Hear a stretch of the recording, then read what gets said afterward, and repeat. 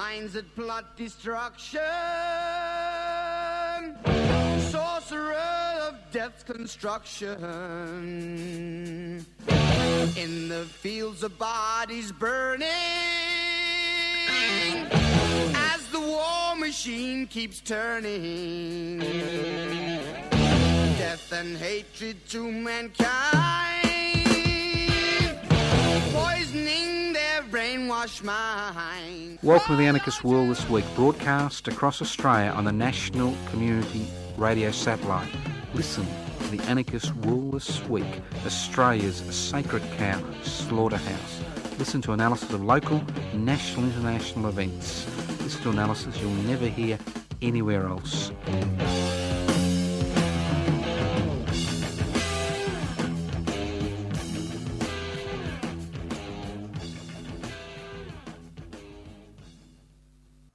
Welcome to this special edition of the Anarchist World This Week. My name's Joseph Toscano, and as we normally do in the first week of the year, we'll be talking about the Tunnerminnerwait and Maulboyheenner commemoration, which will be held on the 20th of January, which is Saturday the 20th of January this year, at the corner of Victoria and Franklin Street, Melbourne, at the Tunnerminnerwait and Maulboyheenner Monument at midday, and at 1 p.m. we'll be walking down to the Queen Victoria Markets to what we believe are their last resting place. I just want to talk about the background to this monument. In 2004, a few of us, less than a dozen, gathered at the execution site to mark the event. And over the next 10 years, or next 12 years, we mounted a vociferous campaign in order to have a significant monument established to the frontier wars in a major capital city. This has now occurred in Melbourne, at the corner of Victoria and Franklin Street, outside the old Melbourne Jail, at the site the execution of Tunnerminnerwait and Maulboyheenner took place on the 20th of January 1842, is a significant monument to the frontier wars. And every year, we mark that event, and this year is no different. And as it's a Saturday, hopefully you can come, bring your children.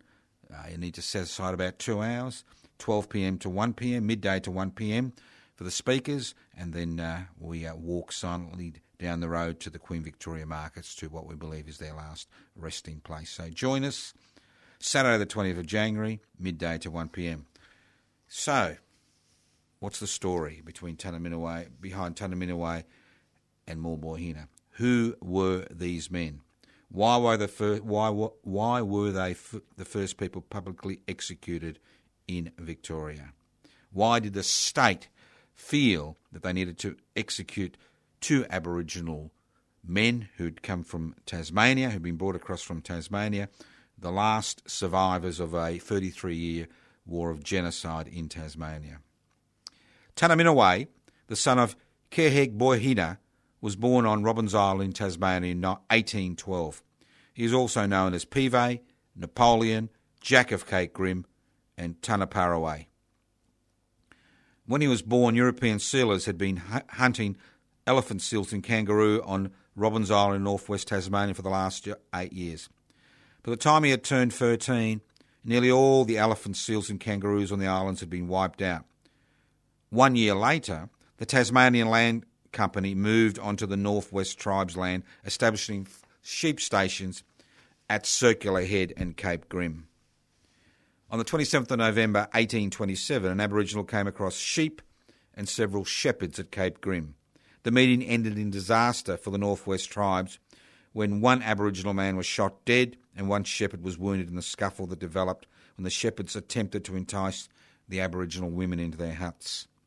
A few days later, the Aborigines drove a mob of sheep to their deaths over the cliffs at Victory Hill in revenge for the Aboriginal man's death. 6 weeks later, the shepherds ambushed a group of Aborigines mutton birdie, killing 30 men, women and children. They threw their bodies over the same cliffs, giving Cape Grim in northwest Tasmania its name. The Northwest Tribes continued to suffer at the hands of the sealers and shepherds. Aboriginal men were shot on sight, women were kidnapped and taken to the sealers' camp on Kangaroo Island, southern Victoria, where they were forced into sexual servitude. Within 3 years of white colonisation, only 60 of the 500 members of the Northwest tribe had survived the onslaught. In June 1830, George Augustus Robertson, the Chief Protector of Aborigines in Tasmania, reached Northwest Tasmania. He was attempting to round up the remnants of the free tribes of Tasmania and resettle them on an island off the north coast to prevent them being exterminated.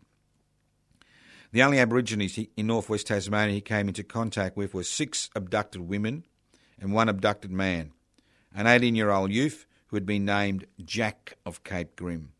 He forced the sealers to give up the Northwest tribal Aborigines by threatening to prosecute them for shooting their husbands. Robinson persuaded the Aborigines to come with him, promising they would be able to return to their tribal lands. Tunnerminnerwait escaped from Robinson a few months after his initial capture because he realised that he had no intention of returning him to Robbins Island. He was recaptured by Robinson's men soon after and became part of the group that accompanied Robinson in the search for the Big River people between October 1830 to January 1831. Tunnerminnerwait developed a long and complex relationship with Robinson. In October 1835, he accompanied him to Flinders Island. Robinson held Tunnerminnerwait in high regard and spoke of him as an exceeding willing and industrious young man who was stout and well made, of good temper, and performed his work equal to any white man. Mulboyhema, Robert Smallboy, Jemmy, Timmy, Tinny, Jimmy, Robert of Ben Lomond and Bob were some of the European names Mulboyhema was known as. Mulboyhema came from one of the inland tribes that had lived on the Ben Lomond highlands. He came into contact with Robinson as a relatively young man, and in early 1830 accompanied him, his party of white assistants, and the survivors of the Brunny Island people, Warraday, his 2 sons Peter and David Bruni, and 2 young girls, Dre and Paggerly, on the difficult journey along the west coast to help persuade the West Coast guerrilla bands to lay down their arms and move to Flinders Island. Mulboyhema was also part of Governor Arthur's infamous Black Line campaign that was conducted later that year to drive Tasmanian Aborigines away from the settled areas. Mulboyhema joined the dynamic leader of the Stony Creek tribe, Kanahulagna Umara, and Tunnerminnerwait in October 1831 to find the Big River tribe and forced them to join Robertson's group. In 1832, Mulboyhema accompanied Robertson on his second foray down the west coast. In 1835, 33 years after the colonisation of Van Diemen's Land, Tasmania, Robinson boasted the entire Aboriginal population had been removed to Flinders Island. He received a reward of £1,000 for his services to the government. The 33-year war between the European colonisers and the Tasmanian Aborigines was finally over. Over 10,000 Aborigines had lived in Tasmania when Europeans first colonised it in 1803.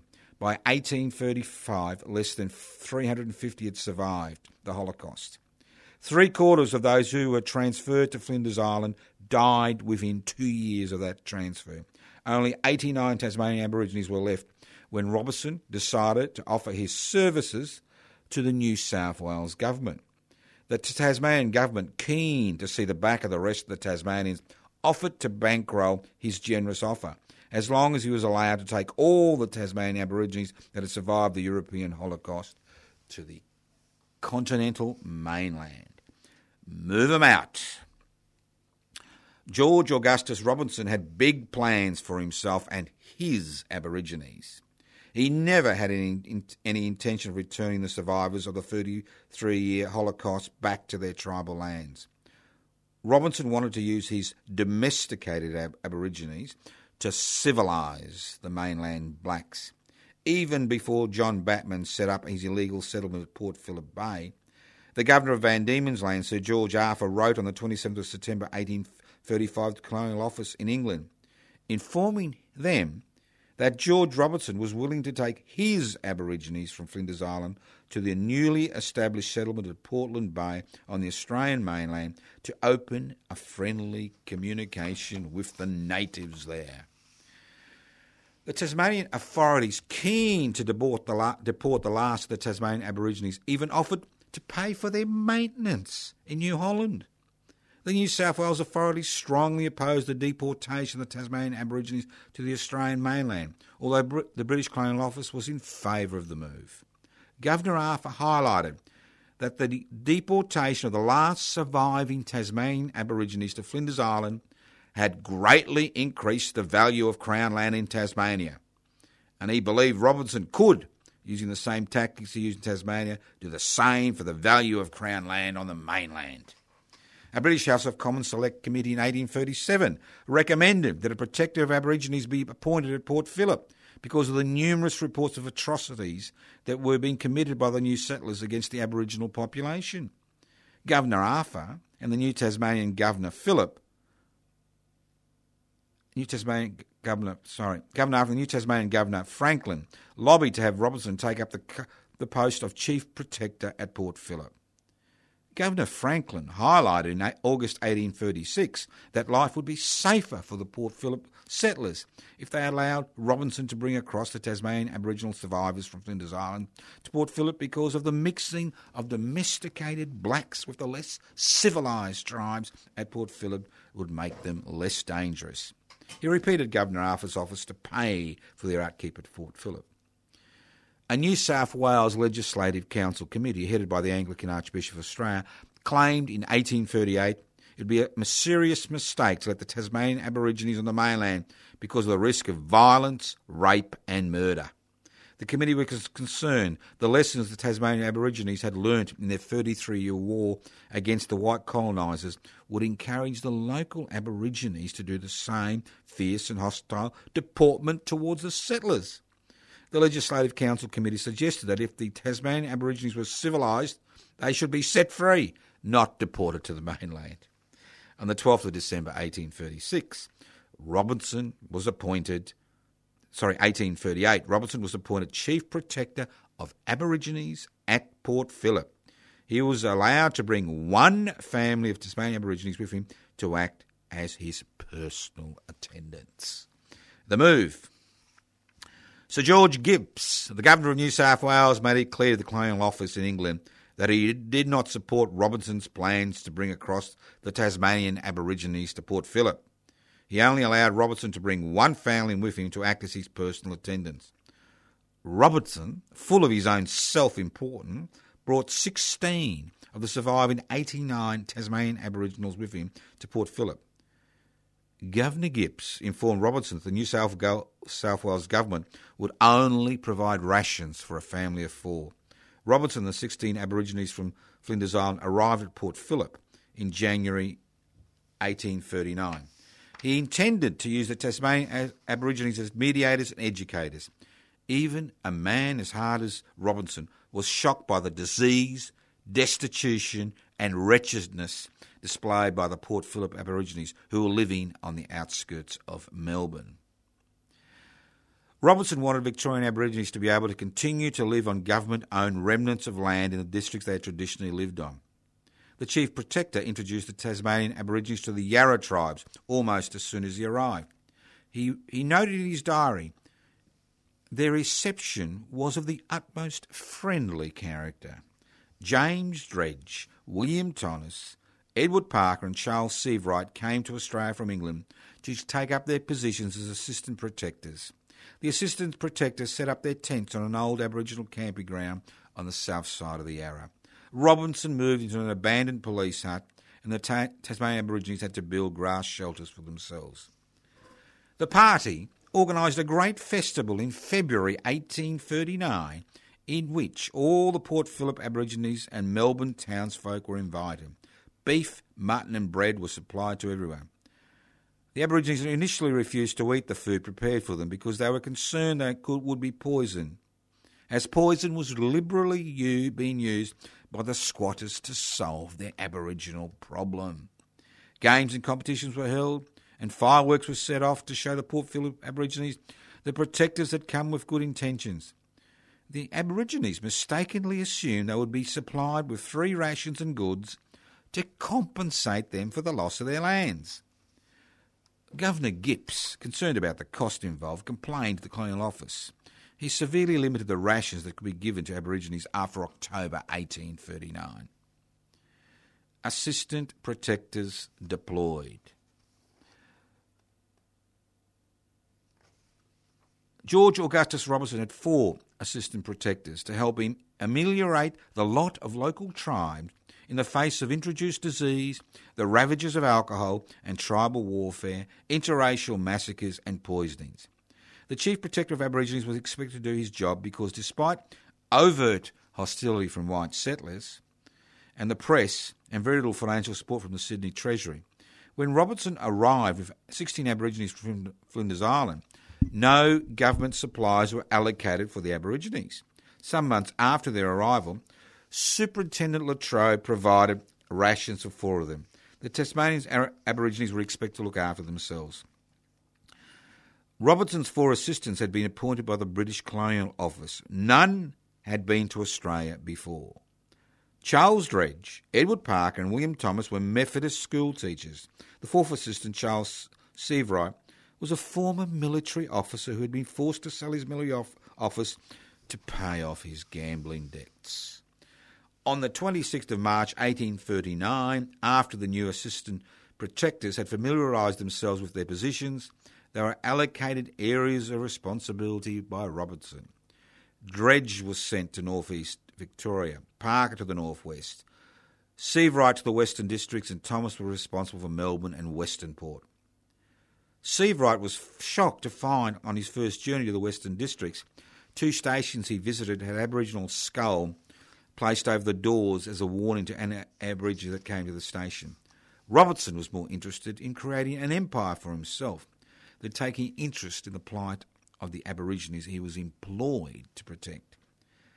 Faced with hundreds of Aboriginal people camped around Melbourne, many of them dying from typhus fever, dysentery, syphilis, pneumonia, the cold and famine, Robertson lost interest in the plight of the 16 Aborigines he brought across with him from Flinders Island. Some were loaned out to work for Robertson's sons, others were expected to look after themselves. On the 2nd of October 1840, the New South Wales Governor released Robertson from any responsibility for the Tasmanian Aborigines he had brought to Port Phillip. The importance of the Myall Creek Massacre. In June 1838, at Myall Creek, north of Sydney, 28 Aborigines, mainly women and children, were tied up and hacked to pieces with swords. Their dismembered bodies were partially burnt. 7 assigned convicts were brought to trial for the massacre. They were acquitted by a jury after 15 minutes discussion. The Anti-Slavery Society in England and the Aborigines Protection Society in London were disgusted by the massacre, the trial, and the comments made by the jurors involved in the trial. I look on the blacks as a set of monkeys, and the earlier they're exterminated from the face of the earth, the better. An active Aborigines Protection Society in London had a sympathetic colonial administration in England, forced New South Wales Governor Gipps to hold a retrial. After the second trial, the assigned convicts working as shepherds were found guilty. They were hung soon after the second trial on the 18th of December 1838. Interestingly, their masters, the squatters who ordered the massacre, were never prosecuted. The 7 assigned convicts were executed to keep the Colonial Office off the New South Wales government's back. In May 1839, Gipps, the New South Wales Governor, who was also responsible for the newly established Port Phillip settlement, declared in the Government Gazette he wanted to bring the settlers and the Aborigines to equal and indiscriminate justice. The 7 assigned convicts in Sydney in late 1838 and Governor Gipps' announcement 5 months later caused consternation among the Port Phillip squatters. The Port Phillip press thundered against pseudo-philanthropists who didn't know what they were talking about. The open warfare that had been occurring between Aborigines and squatters in the Port Phillip region and the rest of Victoria became a secret, covert war of destruction almost overnight. Nobody talked about what was happening. Bodies of Aborigines with gunshot wounds were dismembered and burnt. Robinson's assistant protectors were shunned. William Thomas, the assistant protector for the Melbourne region, reported the squatters and their shepherds were incensed about the Sydney hangings. Thomas reported that poisoning had become the favourite weapon of the coloniser, and the blacks stopped accepting flour, milk and bread from the squatters because of the fear of poisoning. The local Aborigines now found themselves in an impossible situation. Driven from their lands at the point of a gun, concerned about the real possibility that their provisions that were being offered to them by squatters and assistant protectors alike could be poisoned, and unable to hunt and gather food on their traditional lands, many died of starvation. Those like Tullamarine and Gingin, who stole potatoes grown in South Yarra or killed sheep to survive, were treated as criminals. The lucky ones, like Tullamarine and Gingin, were arrested. The unlucky ones were legally hunted down and slaughtered. To be forewarned is to be forearmed. The Van Diemen's Land Aborigines were little used to the Chief Protector Robinson.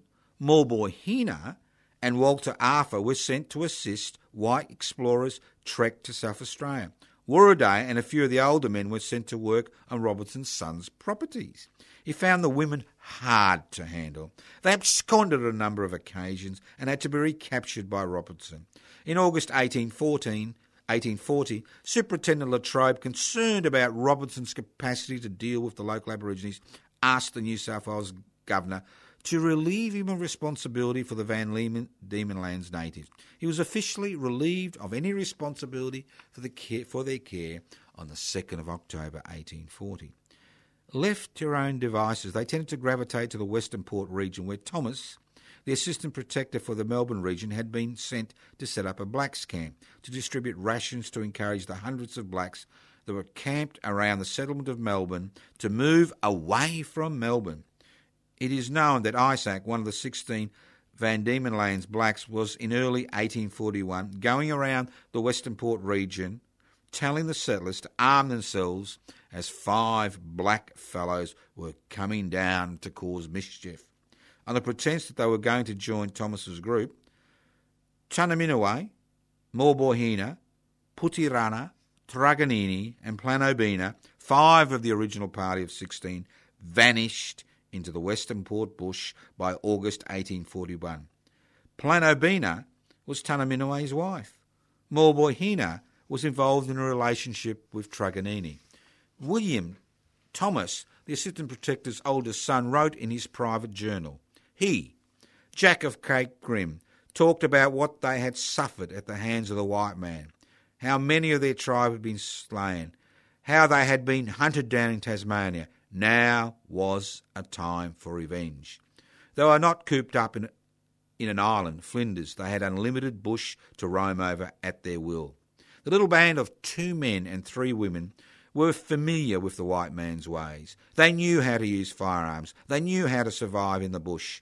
It was 6 years since Melbourne was formed. Over 8,000 whites lived in the new town. The local Aborigines had to a large degree been subdued and posed little threat to the settlers in Melbourne. In October 1841, fear and trepidation swept through the town as the exploits of the Tasmanian blacks became known. Many of the settlers had come to Melbourne from Tasmania. They were aghast, their old foes, the Tasmanian Aborigines, who were only defeated after a 30-year brutal and bitter struggle, where Aborigines were legally shot on sight, were mounting a determined resistance to white settlement on the outskirts of Melbourne in Dandenong and the Western Port region. From little things, big things grow. In 1840, the Dandenongs in the Western Port region were dense bush.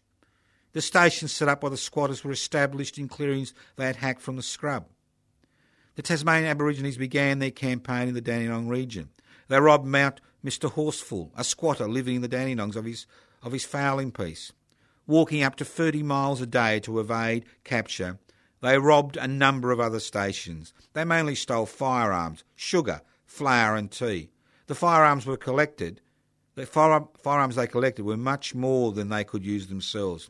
considering they were trying to move quickly through the bush to evade capture. It is highly likely they were collecting firearms to distribute to the local Aborigines. It is recorded that their first strike against the squatters was conducted with the help of local Aborigines. The Tasmanian Aborigines raided the hut of Mr. Watson, the overseer of a small open-cut cliff face mine at Cape Patterson that had been established to provide coal for Melbourne. Following the normal practice, they spared the women in the hut, ordering them into the bush, stole guns and ammunition, and then set fire to the hut, ensuring that it couldn't be used by the settlers in the future. On one of the few occasions when they didn't get away without exchanging shots, the hut's overseer and his son-in-law, Walter Iman, began shooting at the party. The Aborigines fired back, wounding Walter in the leg. Walter Iman and Mr. Watson made their way to a squatter station for assistance. A party of 7 whalers who were walking along the beach from their camp at Ladies Bay came across the deserted mining settlement. Soon after, shots were exchanged. Seeing some people a few hundred metres away in the bush, who they fought with the miners, 2 of the whalers, William Cook and Yankee, went into the bush to investigate. Within 5 minutes of them leaving, 2 shots rang out. All-out warfare. The Tasmanian Aborigines set up an ambush for Mr. Watson and his son-in-law, William Iman. The 2 whalers, William Cook and Yankee, stumbled into the ambush prepared for Watson and Inman. Cook dropped dead as a result of a gunshot wound through the ear. Yankee, shot in the side, was killed by a number of blows to the heads. Samuel Evans, one of the whalers who was concerned about the missing men, organised the rest of the party to look for them. They walked into the path of Watson and Inman, who, concerned about the approaching men, shot over their heads. One of the whalers who continued the search for the men stumbled across their bodies on the beach. The whalers and miners saw the party of Aborigines who killed the whalers on a nearby hill. They chased them, but soon lost sight of them. They returned, burying the bodies near the mouth of the Powlett River.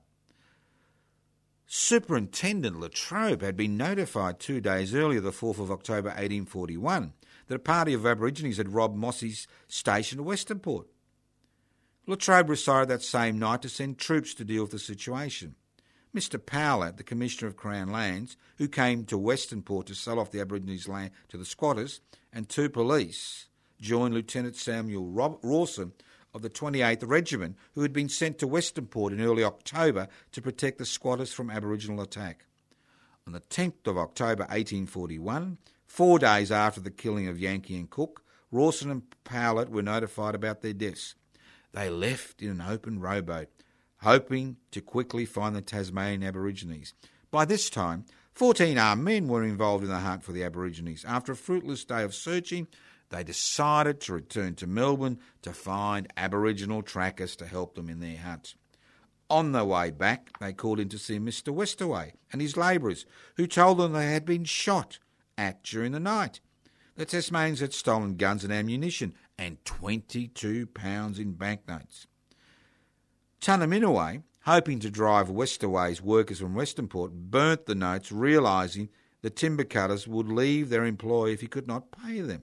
It took Rawson and Powlett 5 days by boat to get back to Melbourne. They called in all the squatters' camps they came across, raising the alarm about the Tasmanian Aborigines. On the 29th of October 1841, almost a month after the first raids had started, the Port Phillip Herald carried the first report about the raids across Dandenong and Western Port that would be conducted by the heavily armed Aborigines. Rawson and Powlett arrived in Dandenong on the 29th of October to meet up with a party of 6 policemen, 6 black trackers, Mr. Thomas, the Aboriginal protector for the Melbourne area, a cart, a tent and a few squatters. The Tasmanian Aborigines had travelled from Cape Patterson back to Dandenong on the same day the search party arrived to steal more guns, ammunition and supplies from the squatters. On the 30th of October, the Aborigines laid down the gauntlet to the pursuing party, leaving messages at the station they would not be taken alive and would fight to the last man and woman. By now, the police party had swelled to 18 men on horseback and 6 on foot. Fun and games. Powlett and his party, guided by the black trackers, soon came across the Tasmanian Aborigines' footprints. The Aborigines had robbed a station on their way to Western Port, stealing 2 guns, pistols and 8 canisters of powder, under the nose of the posse. The following day, the party hunting the Tasmanians had swelled to 24. 18 were mounted on horseback. The Aboriginal black trackers had been given muskets and pistols when they became increasingly nervous about following fresh tracks into the bush. Hearing 2 gunshots and seeing people less than 200 yards away, the party rode across what first appeared to be flat, open spaces of land. Within a few minutes, the horses were floundering in a swamp. They were surprised that Tasmanian Aborigines had not taken advantage of the predicament by firing a few shots to the sicking crowd of horsemen. Mr. Hobson, one of the pursuers, showed some initiative when he mounted a tree and took a pot shot at somebody he saw hiding in the scrub. Surrounding the area, the posse demanded the intruders surrender or be shot. Imagine their surprise when one of the local squatters, Mr. Anderson, and 4 of his servants who had been shooting swans came out of the scrub with their hands held above their heads. Anderson and his party joined the posse, as Anderson was one of the group which had found the murdered whalers 4 weeks previously. Somehow, this disorganised group stumbled across Tasmanians. They easily outran their mounted pursuers by fleeing across a swamp. The Aboriginal backtrackers, concerned about their safety, refused to continue the hunt. Powell and Rawlinson soon realised they could not continue without the help of black trackers. They decided to disband the group. Powlett returned to Melbourne on the 2nd of November 1841. Rawson decided to stay at his station for a few more days. Becoming increasingly concerned about the Tasmanians' continued presence in the area, he returned to Port Phillip on the 8th of November. On the following day, the Port Phillip Herald reported that the Merry, Chase, Powlett, Rawson and their posse were led on by the 5 Tasmanians. The Aboriginal protector Thomas, accompanied by 3 black trackers, continued to search for the Tasmanians. He located their camp near Western Port. Powlett and Rawson organised a new hunting party. They met at Dandenong 3 days later. Receiving information from Thomas that he had located the Tasmanians' camp, they set out for Western Port, adding new people to their posse as they called in at stations for help. The inability of the military and the police to locate and arrest Tasmanians had caused consternation in the district. Many of the stations on the Mornington Peninsula were deserted, their owners retreating to the relative safety of Melbourne. On the 16th of November 1841, Corporal Jennings and 8 soldiers joined the new posse. The following day, 9 mounted police, 9 soldiers, 4 Aboriginal black trackers and 6 settlers, all armed to the teeth, made their way to the camp where the Aboriginal protector Thomas and 4 more black trackers were waiting. Endgame. The Tasmanians arrived at Anderson Station on the 17th of November. They waited till the men had left and then entered the house. Finding 2 women and a child in the house, Tunaminaway led them out and stood guard over them while Mulbohina ransacked the house. The Tasmanians took all the weapons they could find and all the supplies they needed. In all the raids they carried out, they never harmed any women or children. The men that were shot in the raids were usually shot in the heat of battle. They burned down the houses they raided to drive the squatters back to Melbourne. Although they hoped the local Aborigines would be inspired by their example, not one joined their little group. If it wasn't for the assistance of the Aboriginal black trackers, who became in the chase because they were promised they would receive guns and provisions for their help, it is highly unlikely the Tasmanians, survivors of a bitter and brutal 33-year war against the British in Tasmania, would ever have been captured. Ironically, the black trackers received a few trinkets and blankets for their troubles, although they had been allowed to carry guns during the chase. The following day, the pursuit party, which had now grown to 29 men on horseback, arrived at Anderson Station. They were confident that with the help of the black trackers, they would soon overtake the 2 men and 3 women travelling on foot, who had caused consternation and panic among the squatters in the Dandenong, Western Port and Mornington Peninsula region. The following day, they were camped less than a mile from where the Tasmanians had set up their camp. That evening, William Thomas, the assistant protector, volunteered to negotiate with the Tasmanians. The rest of the party, believing the end of the chase was over, refused Thomas permission to negotiate. Soldiers, police and black trackers woke up about 4 a.m. on Saturday the 20th of November. They moved out in single file, armed to the teeth, hoping to end the Tasmanians' rebellion by daybreak. They walked about a mile through a lagoon and across sandhills until the Aboriginal trackers pointed out the smoke coming from the Tasmanians' fire that was less than 30 metres away. The party was standing on top of a sandhill that overlooked the camp that had been set up in the gully below them. They formed a semicircle. The men, less than 2 metres away from each other, had advanced to within 2 metres of the campfire when all hell broke loose. The Tasmanians' dogs rushed at the posse. The Tasmanians tried to slip into the scrub amid a hail of bullets. Samuel Rawson, believing all the Tasmanians were dead, entered the camp. He found 2 of the women hiding under blankets. After putting handcuffs on them, he put a gun to their heads and forced them to call out to those in the scrub to surrender. A woman emerged from the scrub covered in blood. She had sustained a superficial wound to her head, the only casualty from the 30 to 40 shots that were fired at the heads of the sleeping Aborigines. One of the men who tried to escape from the scrub was captured, while the other man who had made his escape decided to return when the women who had guns trained at their heads pleaded for him to return. The 5 freedom fighters were handcuffed and had chains put on their legs while they quietly awaited their fate. The ravenous soldiers, black trackers, police and squatters made cakes from the 60 pounds of flour and sugar the Tasmanians had with them. The prisoners were marched through the bush and arrived in Melbourne 6 days later. They were taken before the police magistrate, Major St John, who took evidence from 12 witnesses. He committed Tanaminoa and Morbohina for the murder of William Cook and Yankee and the 3 women, Putirana, Truganini and Planabina, as accessories before and after the fact. Judge Willis. The 5 resistance fighters were put on trial for the murders of the whalers on the 20th of December 1841 before Judge John Walpole Willis. In 1841, 5 years after the establishment of Melbourne, the first Supreme Court was housed in a temporary structure at the corner of King and Burke Streets. Judge Willis arrived at Port Phillip on the 9th of March 1841. Before Willis's arrival, serious offenders who were committed for trial had to be sent with military and police escorts back to Sydney for trial. The expense involved in this undertaking gave Governor Sir George Gipps the excuse he needed to send Judge Willis, the most quarrelsome and difficult member of the New South Wales Supreme Court, to preside over the newly established Supreme Court at Port Phillip. To say Willis had a colourful past is an understatement. Judge Willis left many bitter memories in his wake.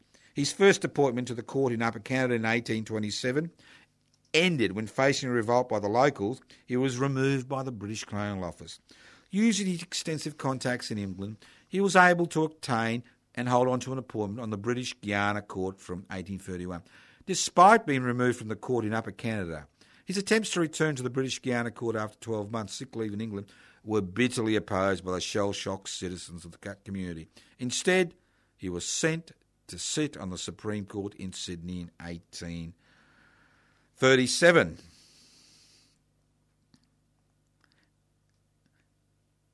In 1840, the squatters who had established the settlement at Port Phillip were concerned about the large number of Aborigines who were camping on the Yarra banks. The Aborigines had come to the settlement to receive the rations they had been promised. In October 1840, in a show of force, 200 Aborigines were arrested after a dispute in the camp led to the death of an Aborigine.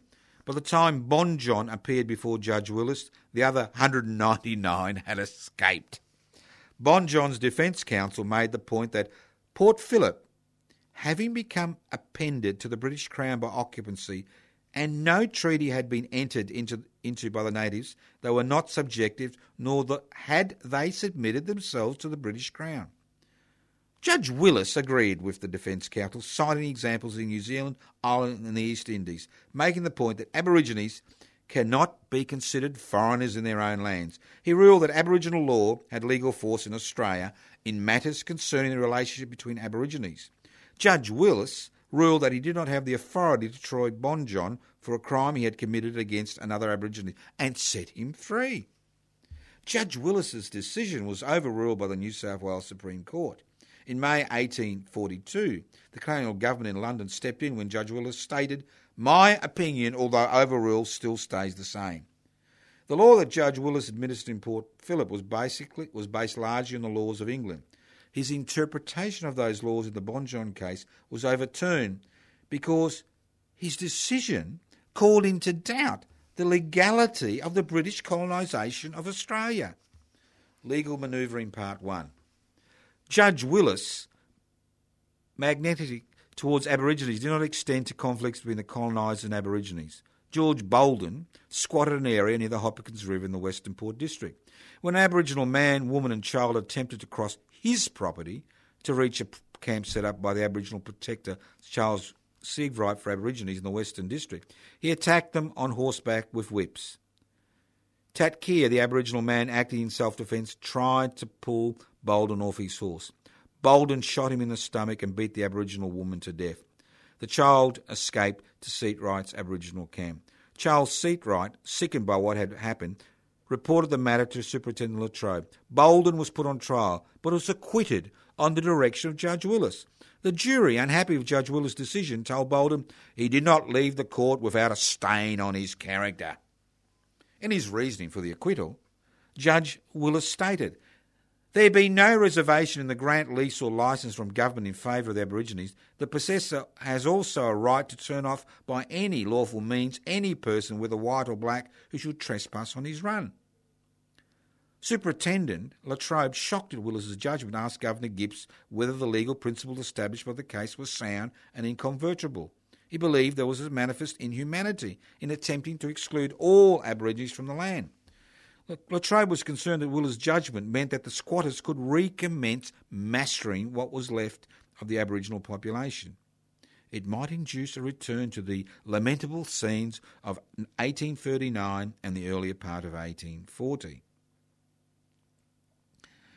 On the 20th of December 1841, the 5 Van Diemen's Land Aborigines appeared before Judge Willis, a man described by Governor Gibbs in 1843 as an apologist for the cruelest practices by some of the least respectable of the settlers on the Aborigines.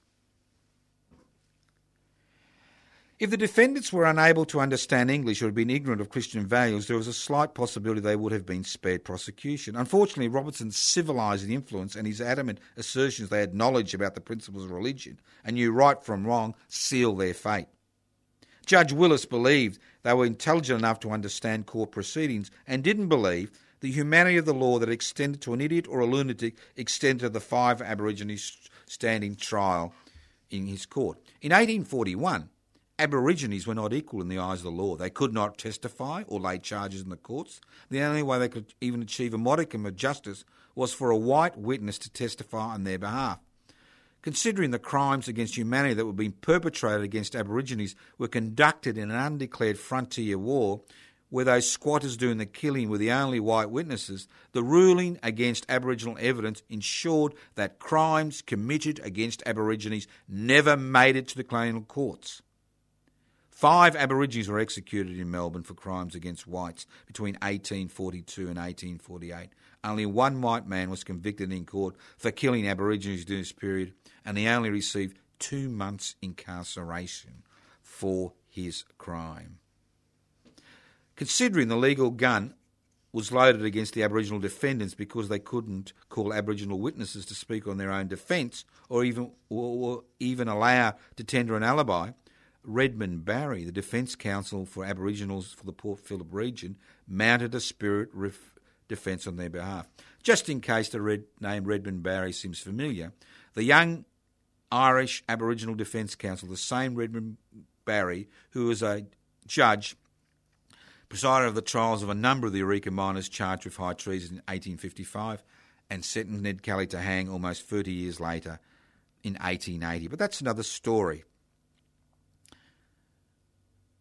Redmond Barry began by arguing the defendants were not naturalised subjects of the Queen, and half the jury should be composed of people not subjects of the Queen. Judge Willis scoffed at this novel idea and refused to grant Barry's request.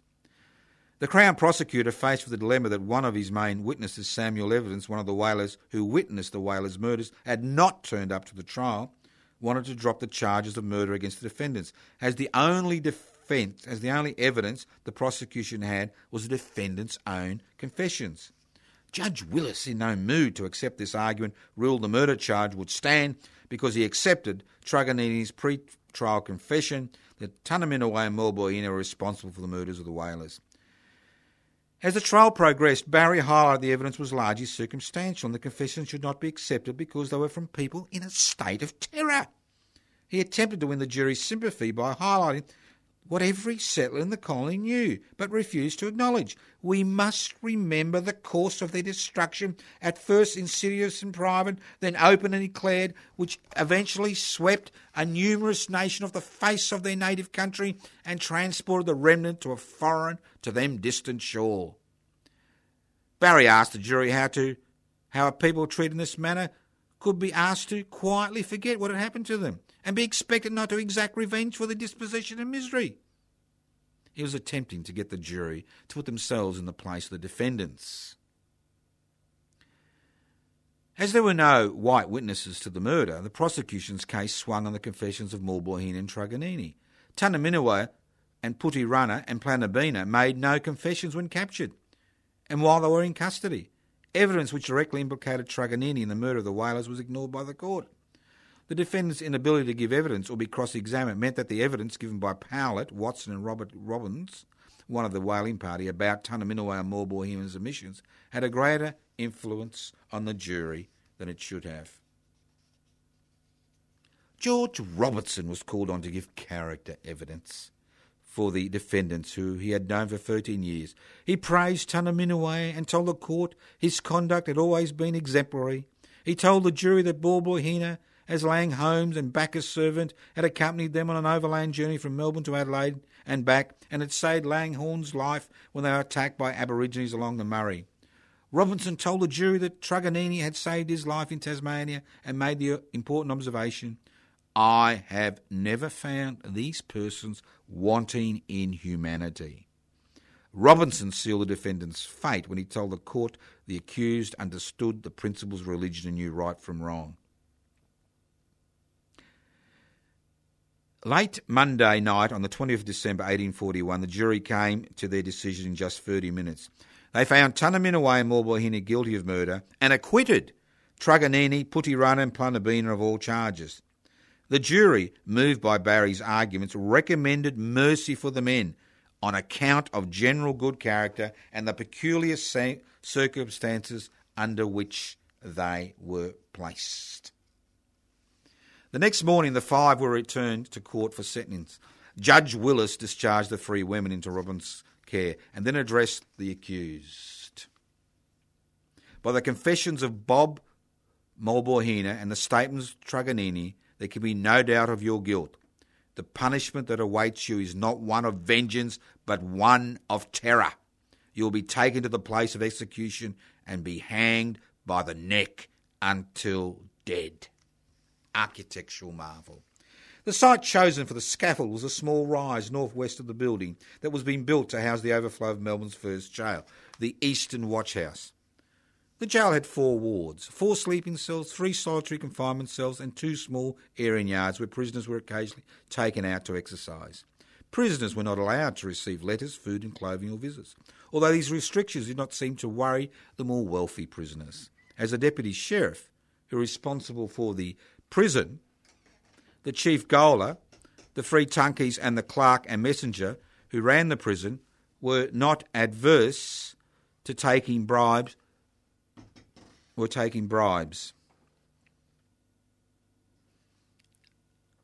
18 convicts competed for the honour to win the post of public executioner. Some wanted the heads of the Aborigines as a bonus payment for their services, as Aboriginal heads were attracting a good price in England. A convict named John Davis won the contest. He was going to be paid £10, a fortune for a convict, for being the public executioner on the 20th of January 1842. The Clerk of Works, James Ratterbury, was responsible for the erection of the scaffold. The scaffold, described as a narrow, shaky stage that barely afforded standing room for 2 prisoners and their executioner, consisted of 2 heavy uprights sunk into the ground, about 12 feet apart. A beam was nailed on top, around which the ropes were tied. 6 feet above the ground, short planks supported the drop. Another plank hinged at one end and secured at the other by wood and bricks, which, upon a signal from the hangman, could be tugged away by a rope, completed this architectural marvel. This remarkable invention was reached by 2 ladders. Carnival time. On the eve of the executioner, Morbohina refused his supper. Tunnerminnerwait, on the other hand, ate heartily and smoked his pipe with the utmost tranquillity. The next morning, Tuesday the 20th of January 1842, people began arriving at the gallows, trying to find the best spot to view the hangings. At 8 a.m, the prisoners emerged from the eastern watchhouse, dressed entirely in white, including white calico caps. They were herded into a cart that, thankfully, much to the spectators' annoyance, had cloth stretched around it to give the condemned men some privacy. Mounted and border police led the cart through the city to Gallows Hill. The Port Phillip Herald reported an immense crowd, between 4,000 and 5,000 people, the greater part of whom were women and children. From the laughing and merry faces which were assembled, the scene resembled more the appearance of the racecourse than a scene of death. The walls of the body of the new gaol were literally packed with spectators awaiting the awful scene, as if it were a bull bait or a prize ring. A quarter of Victoria's white population had come to see the hanging. The detachment of infantry who paraded in their Sunday best tried to keep some order in the crowd. Aborigines had climbed into the surrounding trees to witness the executions. The cart eventually drew up at the gallows. The Port Phillip Gazette reported that the condemned men's arrival was met in explosions of uproarious merriment. Their arrival was followed by a 20-minute farce of prayer reading, which was interrupted with calls to cut it short. By this time, Morbohina had become extremely agitated. His moans, reported the Gazette, were terrible to hear. Morbohina's feelings broke out in the most heart-rending groans. The terrified and piteous looks he threw around him, pressing against everyone that spoke to him as if to catch some chance of salvation, was terrible to witness. He trembled violently. James Dredge, one of the assistant Aboriginal protectors, wrote in his diary, "The executioner tied their hands before they went up the ladder, and chains hung from their ankles, making it nearly impossible for them. The poor wretches, in getting up the ladder, deprived the use of their hands, were obliged to cling to the bars with their knees and chins and be partly dragged and be partly pushed to the slaughter. Tunnerminnerwait calmly ascended the flimsy ladder. Morbohina was dragged up the ladder after Tunnerminnerwait had reached the scaffold. The crowd, seeing Morbohina shaking violently on the scaffold, went quiet. The executioner fixed the nooses, pulled down their nightcaps over their heads, and hurried down the ladder. As the preacher uttered the key words, "In the midst of life, we are in death," the executioner and his assistants pulled the rope. The drop only descended halfway, and a terrible scene followed. Thus the 2 poor wretches got jumbled and twisted and writhed convulsively in a manner that horrified even the most hardened. The executioner and his assistant did not seem to know what to do. A bystander rushed forward and knocked away the obstruction. Tunnerminnerwait died instantly. Morbohina's noose had become displaced, and he kept struggling for a number of minutes before he was strangled to death. The carnival move that had dominated the scene before the execution evaporated. The crowd angrily turned on the executioner, who grinned horribly, a ghastly smile. The bodies were left on the scaffold for the regulation hour. They were cut down from their nooses, placed in coffins and taken to the Aboriginal section of the cemetery, now Melbourne's thriving Victoria Market.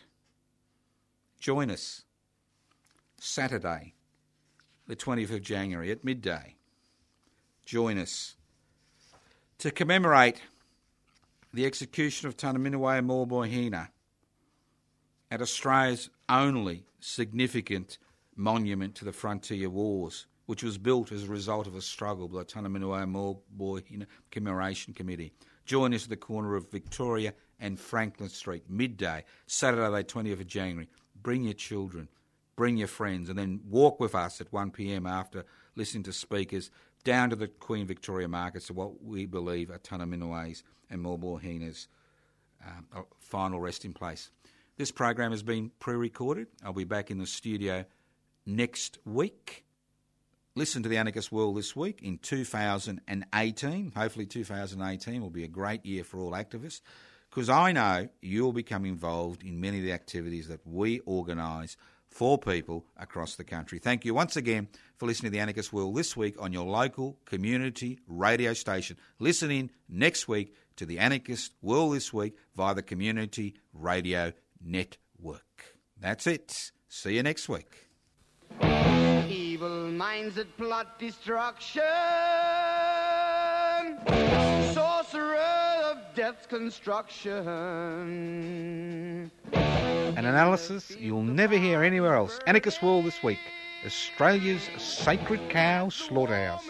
10 a.m. every Wednesday. Listen to the Anarchist World this week for an up-to-date analysis of local, national and international events.